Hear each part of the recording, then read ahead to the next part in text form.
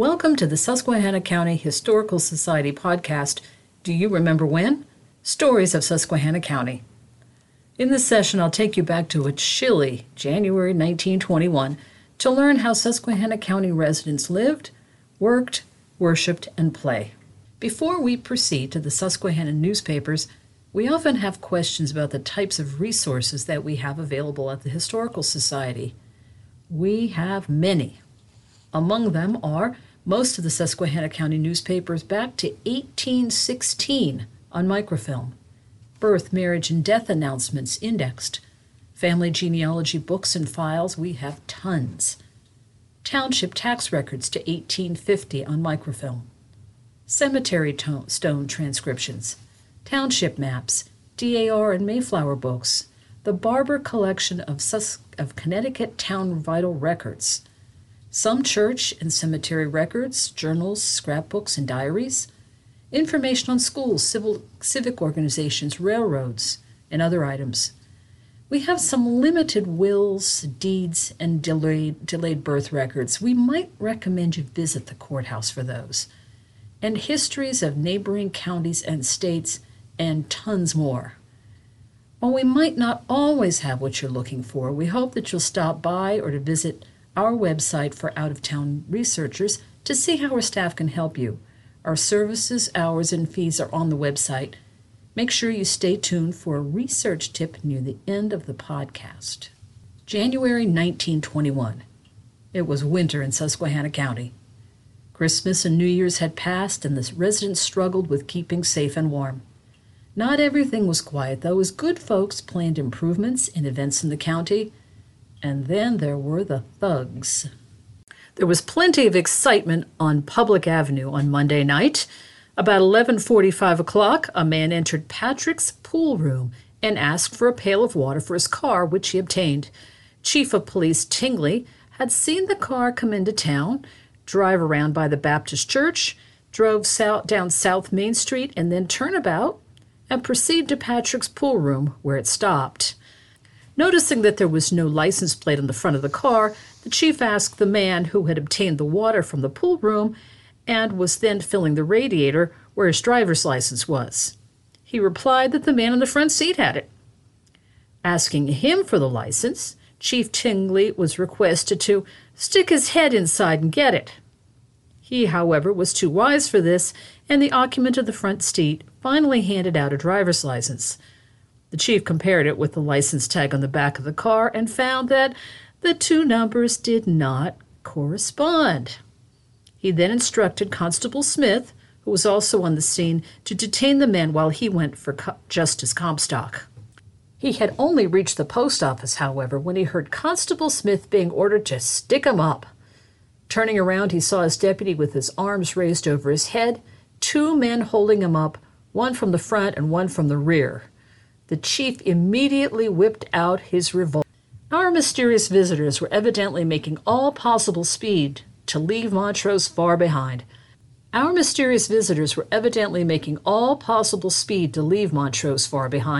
For when Sheriff Darrow and the other officers started out after them, sometime later, they found the car wrecked in the foot of Coles Hill near Tiffany, but no sign of the men.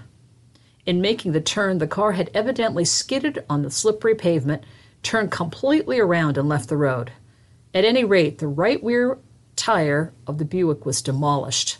The car was brought to Catlin's garage, where it has been the subject of considerable curiosity this week. In the car was found the butt end of a pool cue, and, as the same would make a most efficient billy, some claim that this points definitely to the fact that the party was a group of hold-up men. So far as is known, there may have been 4 or 5 men in the car. Of course, there's no telling what other weapons they might have taken with them. The assertion that they were well supplied with revolvers is supported by the fact that Constable Smith was covered with 2. There was also a bottle in the car containing a fluid which at first was thought to be nitroglycerin, but which, it has since developed, was probably no more than an inferior brand of corn whiskey. This article is entitled, Chef Absconds but is Soon Caught. Through the efforts of attorney C. L. Van Scotten, Charles Harris was recently paroled in the custody of D.J. Donovan until the April session of court, sentence against him having been suspended until that time. Harris was arrested on the charge of stealing an overcoat, but due to his Army record, Attorney Van Scotten interceded on his behalf and secured him employment at Hotel Donovan as chef, in which capacity he served during the World War and in which he is very capable. It seems, however, that Harris was not the sort to appreciate such kindness. Yesterday afternoon, he struck Mr. Donovan for his pay, secured it, gathered unto himself several articles of clothing not his own, and took the 340 trolley for Scranton. He was soon missed at the hotel, however, and when it became known that he had taken the 340 trolley, the local authorities immediately notified the Scranton police to be on the lookout for him. As a result, Harris was arrested at Providence Square. We understand that he is to be brought to Montrose this morning, where he will once more find shelter in the county jail. An impressive military funeral was held at Middletown on Monday morning when the body of Dennis F. O'Connell was laid to rest in the Flynn Church Cemetery at that place. The deceased body, upon arrival at Hoboken, was brought to Montrose on Friday afternoon last, accompanied by a regular Army sergeant detailed for that purpose. The deceased was born in Philadelphia in 1895, and prior to entering his country service had lived with Martin Golden at Middletown for a period of 14 years. That the young man was held in high esteem by the people of Middletown and vicinity is attested by the fact that the church was crowded to its capacity on Monday morning. Dennis F. O'Connell died in France February 25, 1919. Ex-servicemen from the surrounding community acted as pallbearers. 10 members of the local Gardner-Warner Post of the American Legion attended the funeral in uniform, showing their devotion and respect for the memory of a dead comrade. The Montrose School Board has had considerable correspondence of late with the Department of Public Instruction in Harrisburg with regard to the school building, which no longer conforms to law in seating capacity, light, and airspace. It has been intimated that the building may have to be condemned unless definite action is taken in the near future by the board to correct the conditions complained of. Last spring, the board engaged a school architect from Binghamton to draw up a plan to remodel the present building. It was thought it might be possible to get the required room space at the least cost by adding an extra story on the east end and by building an L at the back.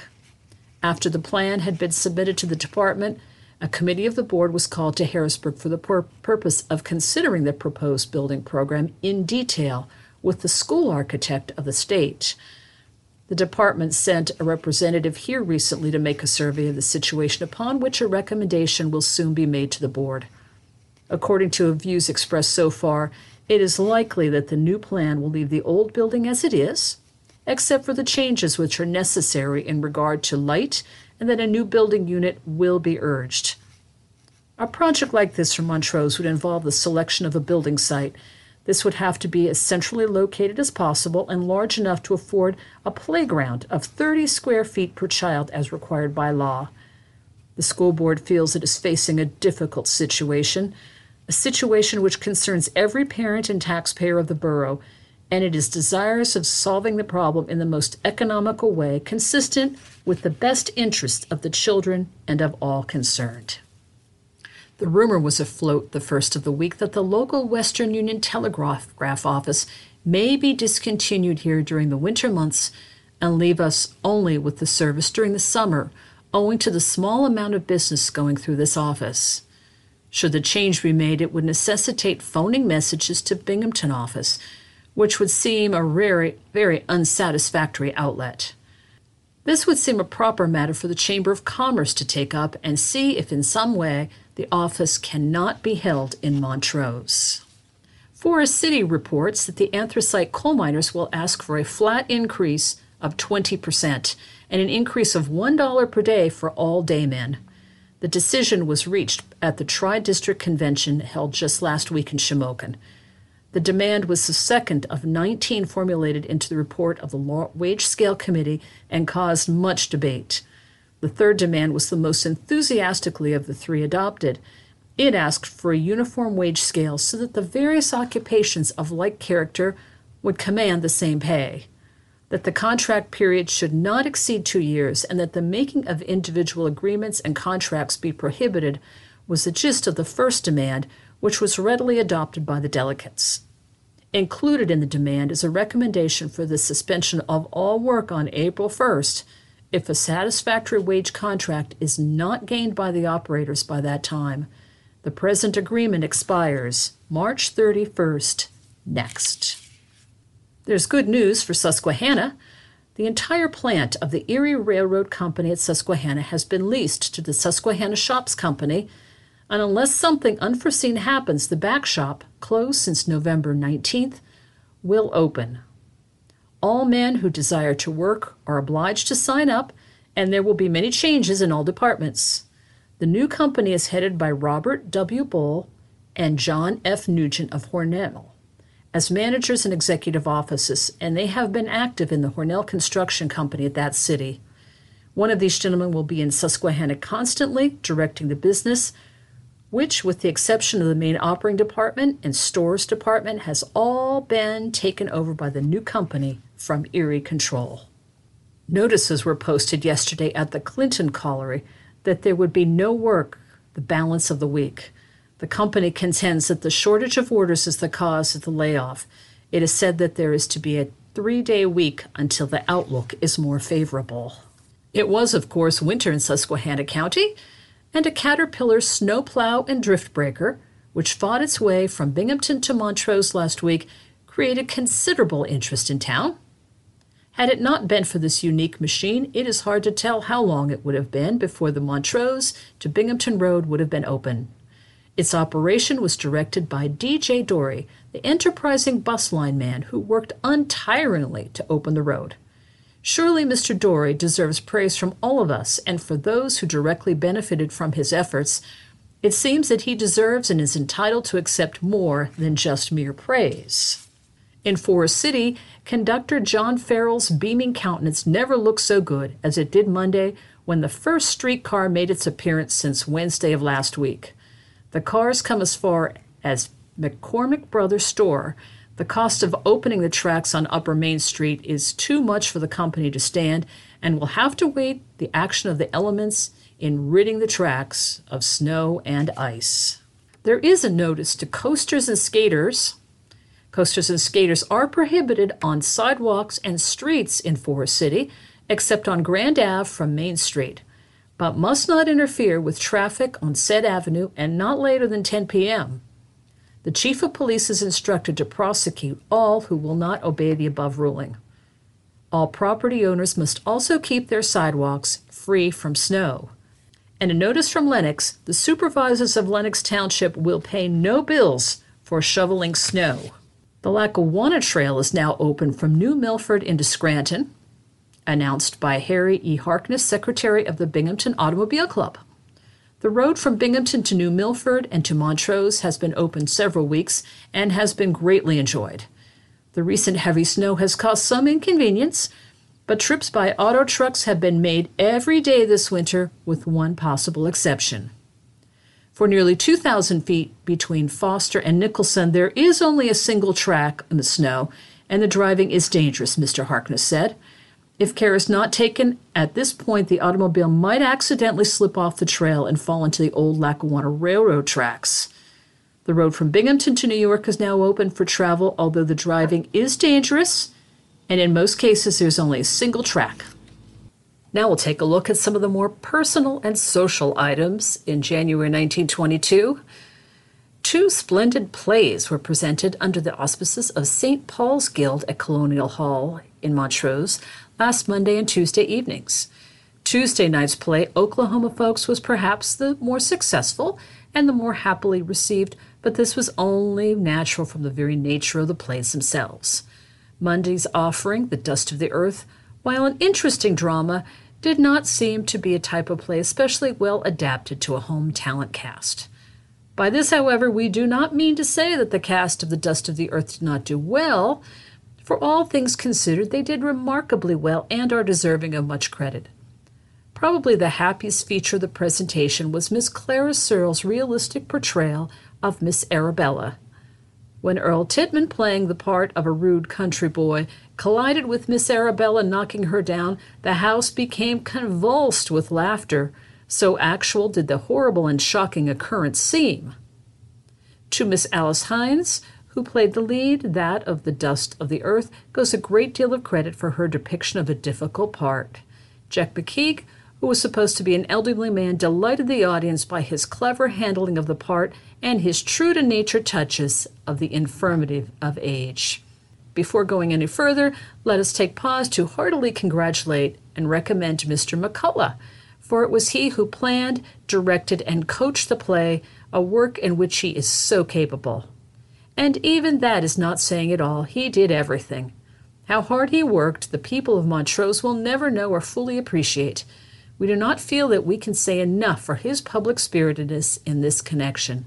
Surely St. Paul's Guild is fortunate to be able to command the service of so willing a worker. And also at Colonial Hall, music lovers of Montrose and vicinity were given a rare treat when the Orpheus Four, the second number on our Community Lyceum course, excellently presented a varied program of quartet and solo selections. As large a crowd as we have seen at Colonial Hall in many a day attended the concert. As if generous applause may be taken as an indication, there were none among the large assemblage who did not thoroughly enjoy the entertainment that was set for them. When the handicaps under which the entertainments labored were considered, the excellence of their performance seemed all the more remarkable. For, as we understand it, cold shivers running up and down one's back were not overly conducive to good singing, nor very apt to make one want to do their best. An out-of-towner who was in attendance at the concert and who chanced to go backstage is reported to have asked if they were planning to use the stage for an indoor ice rink for the remainder of the week. And as for the other big handicaps, Colonial Hall's age-worn piano. The same has been a disgrace and a black eye to the community for so long that out of respect for age, we hesitate to mention it all. It might be interesting, however, for our readers to know that before they would consent to use it, 2 members of the quartet practically overhauled the piano, restoring 2 keys to use that before they started work would not function at all. And even then, the handicap was very real and very evident. Colonial Hall may be hard to heat, but Monday night was not so cold, and we saw no reason why the stage could not have been warm. And as for the piano, we remember the days when it was the custom to move one in on the occasion of the coming of such an organization as the Orpheus Four. A concert of more than usual merit was held in St. Anthony's Church Hall Sunday evening at Forest City. Notwithstanding the unpleasant weather, the auditorium was filled to its capacity.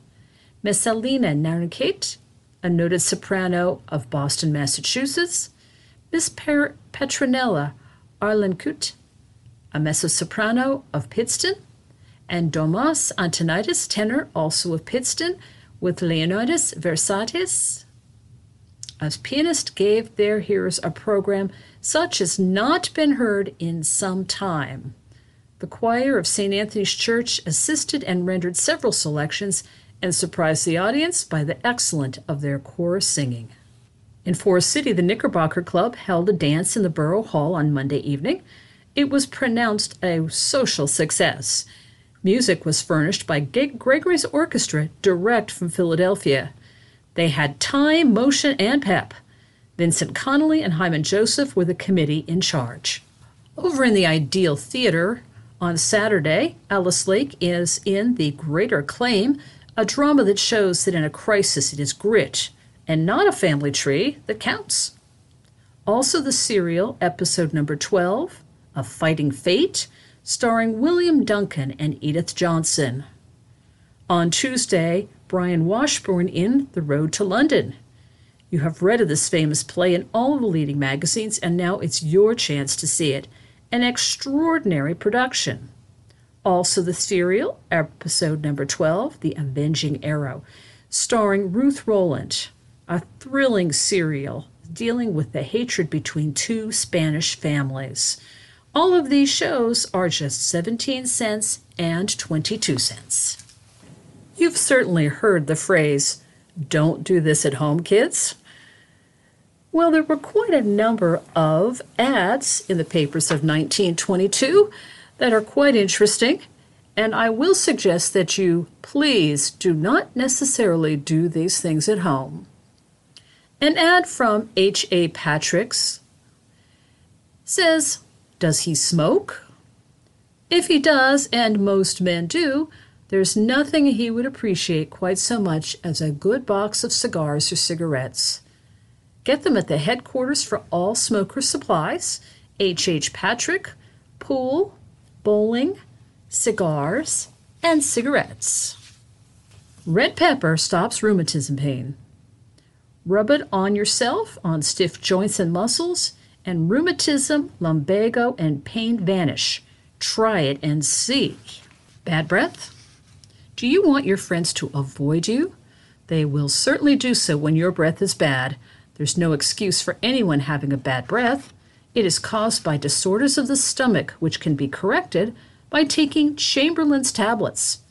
Many have been permanently killed of stomach troubles by the use of these tablets after years of suffering. Price is just 25 cents per bottle. Making bad things worse. Winter, as if it were an evil spirit, seems to take delight in making bad things worse. Rheumatism twists harder, twinges sharper, catarrh becomes more annoying, and many symptoms of scrofula were developed and aggravated. These are common diseases, and no wonder that more people don't get rid of them. Hood's sarsaparilla has been very successful in the treatment of these complaints. It is easily obtained, and there is abundant testimony that its effects are radical and permanent. In cases where a laxative or cathartic are needed, it is well to supplement Hood's sarsaparilla with Hood's pills, which are gentle, thorough, and effective. A.B. Burns in Montrose takes pleasure in announcing that we have been selected as one of the distributors in the state of Vimogen genuine yeast vitamin tablets. It is not our customary to recommend articles unless they are worthy and reliable. It is not our habit to guarantee a product unless we can do so with unequivocal sincerity, or to say your money back if you want it, unless we mean it. We urge our friends and patrons to try Vimogen. It is scientifically cultured, highly concentrated yeast product, and it contains all three of the vitamins necessary to life and health, which build bodily vigor, strong muscles, and steady nerves, firm, well-rounded flesh, energy, and vitality. The remarkable success with Vimogen has met is due chiefly to the presence of the three vitamins. Baker's yeast, widely used for similar purposes, contains but one. Some food products contain two when fresh or cooked. Insist on vitamin yeast. Get into the habit of drinking hot water before breakfast. Millions of folks bathe internally now instead of loading their system with drugs. What's an inside bath, you say?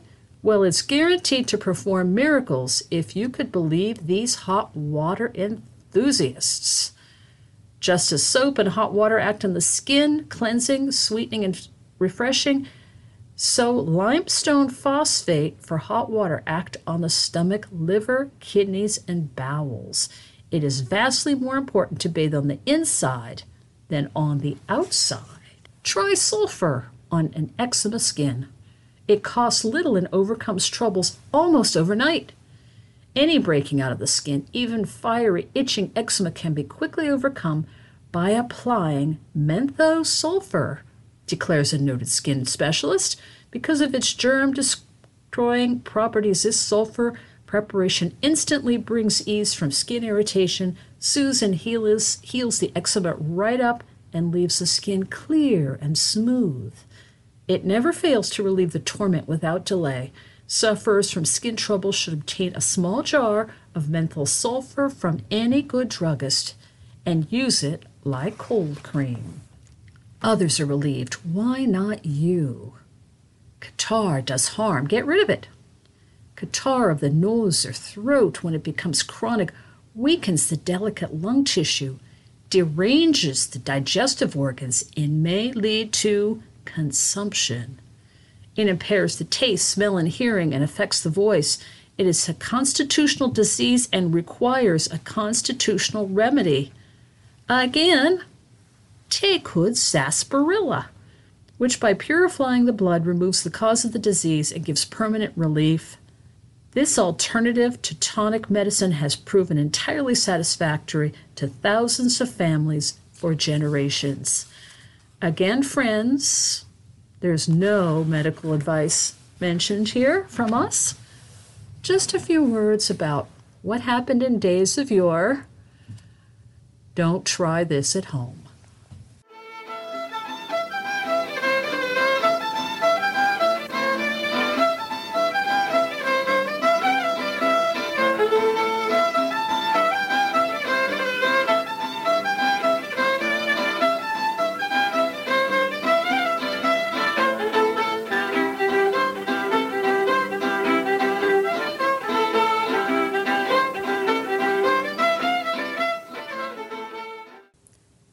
Well, you may be asking what was new in agriculture in January 1922.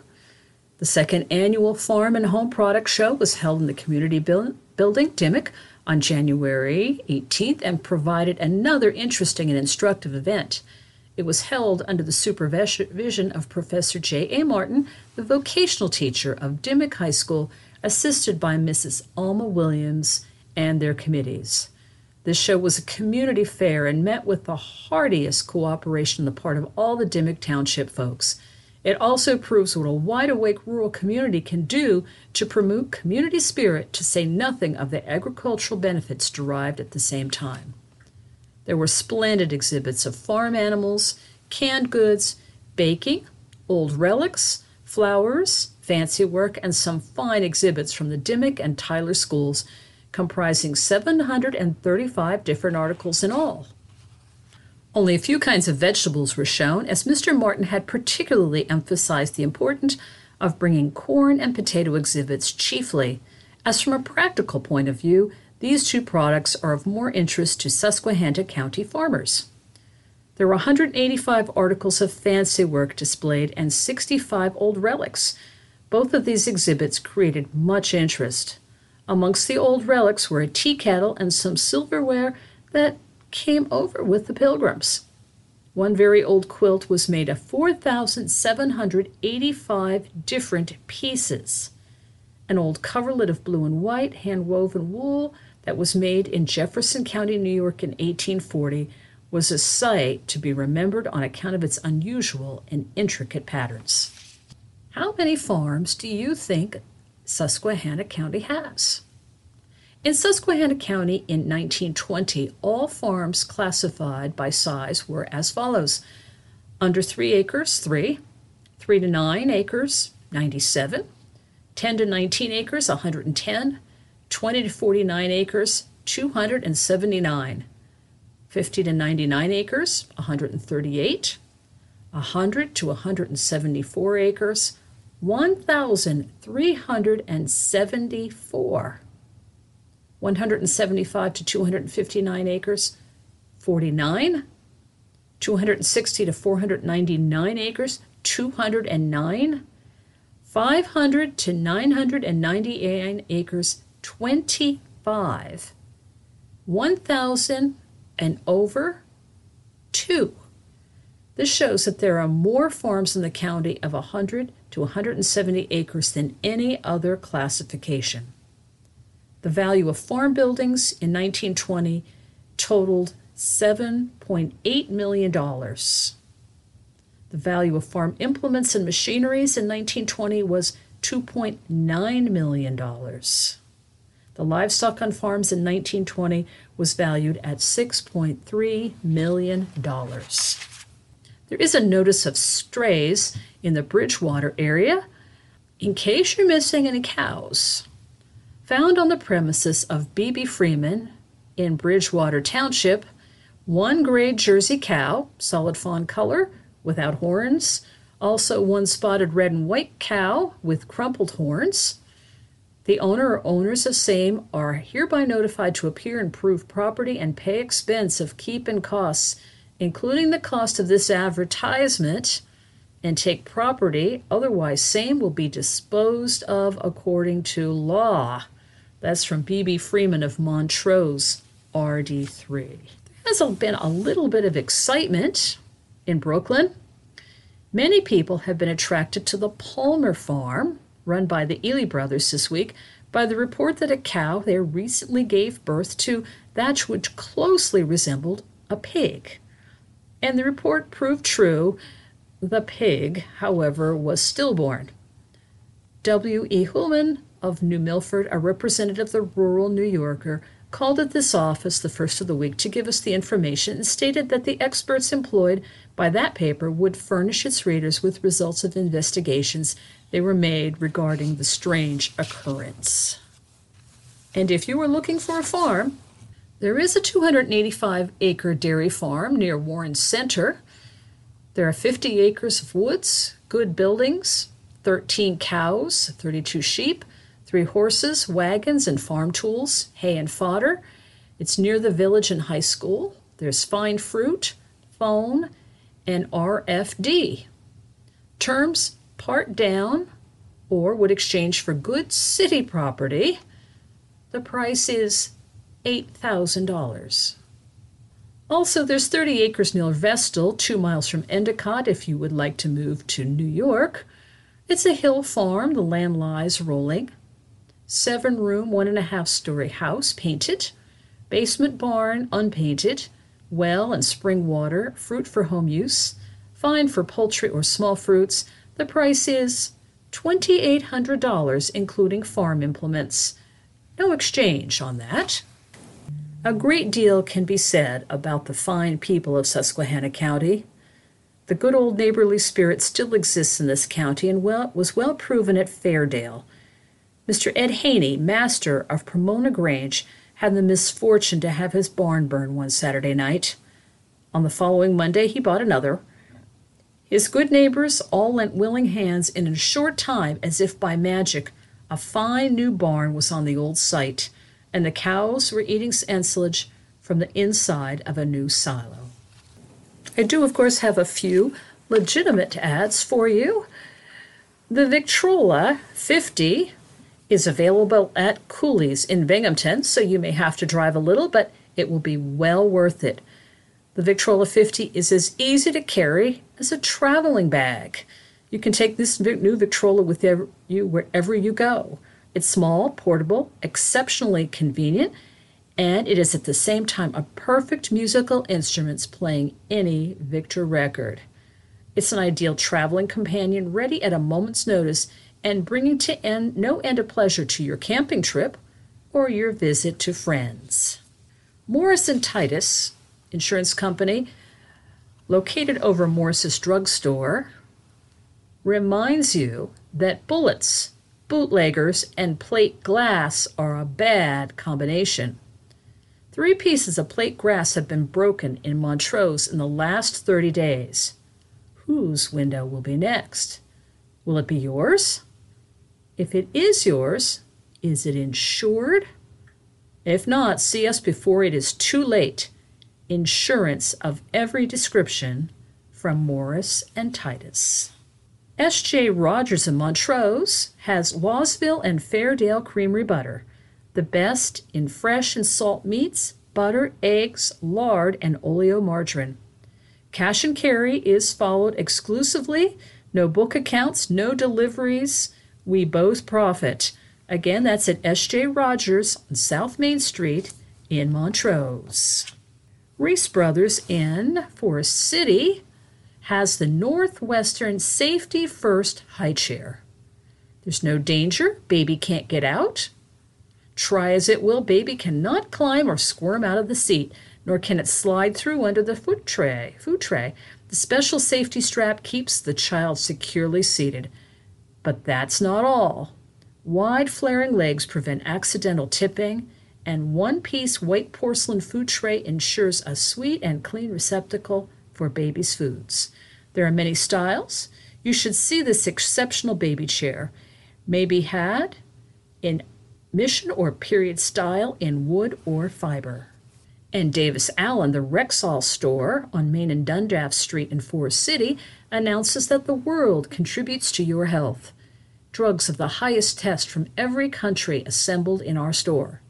They are used in compounding your prescriptions by expert, licensed pharmacists. Over 9,000 prescriptions accurately compounded. Accuracy and purity are guaranteed, and prices are always reasonable at Davis and Allen's Rexall store. And our news reporting would not be complete without a bit of sports. The preliminary to the Mackey Rheinvault match at Colonial Hall on September 29th between Charles Smith of Dimmock and Lloyd Pearson of East Rush may be rightly be said to have furnished more excitement than the main match itself. Both Smith and Pearson entered into the match in a slap-bang fashion, which furnished lots of excitement. Pearson, though outweighed nearly 20 pounds, put up a game fight and deserves a great deal of credit. Smith gained the first fall in 7 minutes. Pearson, the second, in fast time of 45 seconds, and Smith the third in 4 minutes. Pearson was, especially considering Smith's weight advantage, far too willing to take chances, and by his over-aggressive methods soon wore himself out, being too exhausted to break Smith's headlocks, to which he continually exposed himself. We quite agree, however, that as far as an exhibition of wrestling holds and action goes, the match was a sorry affair. But when two men are pretty evenly matched, when one is afraid to take any chances and the other very few, this is very apt to be the case. Barnum was right. In order to please the people, you have to humbug them. If the bout had been framed, if there had been lots of action, and if the contestants had thrown each other about and rolled from one end of the mat to the other in frantic fashion, the public would have been satisfied, and it would still be lauding the winner, that is, the one who held the big stick and whom had been arranged to win. In basketball, Susquehanna High School basketball quintet came Friday evening and were conquered by the varsity team on the home court. Susky was not in the sitting from the start, and in the last 4 of 8 minutes, the varsity got in their wonderful passing tactics. The score had quite run high enough, so the quintet tossed the ball at will, making the other team dizzy in locating the pellet. And the Montrose High School basketball team won her opening game of the season at Colonial Hall when she defeated the fast West Side Independents of Binghamton by the close score of 43-40. Coach O'Brien and his men deserve all sorts of credit for the exciting exhibition and for the victory. The game was one of the most exciting and closest basketball contests ever played in Montrose. The team that fights gamely and squarely not only through 2 20-minute halves, but also through 2 extra 5-minute periods is a splendid organization, and that is just what the local boys did. We do not, however, mean to discredit the Binghamton team. Their play was also hard and clean, and their sportsmanship excellent. I promised a genealogy tip to our patient listeners. Township tax records in the 1800s often offer a wealth of direct and indirect evidence. First, you can determine when the resident was first taxed in the township. Acreage and livestock are noted, as are taxes on other employment, which gives clues to how your ancestor made his living. The poor children's list at the end of each tax year may indicate when a death of the taxpayer occurred and who his children were. I say his because, in most cases, the taxpayer listed was the male head of household. The music in this episode is Charlie Mack's Jig, performed by Jehiel Kirchhoff. My name is Bonnie Escavage, and I'm the research assistant here at the Society.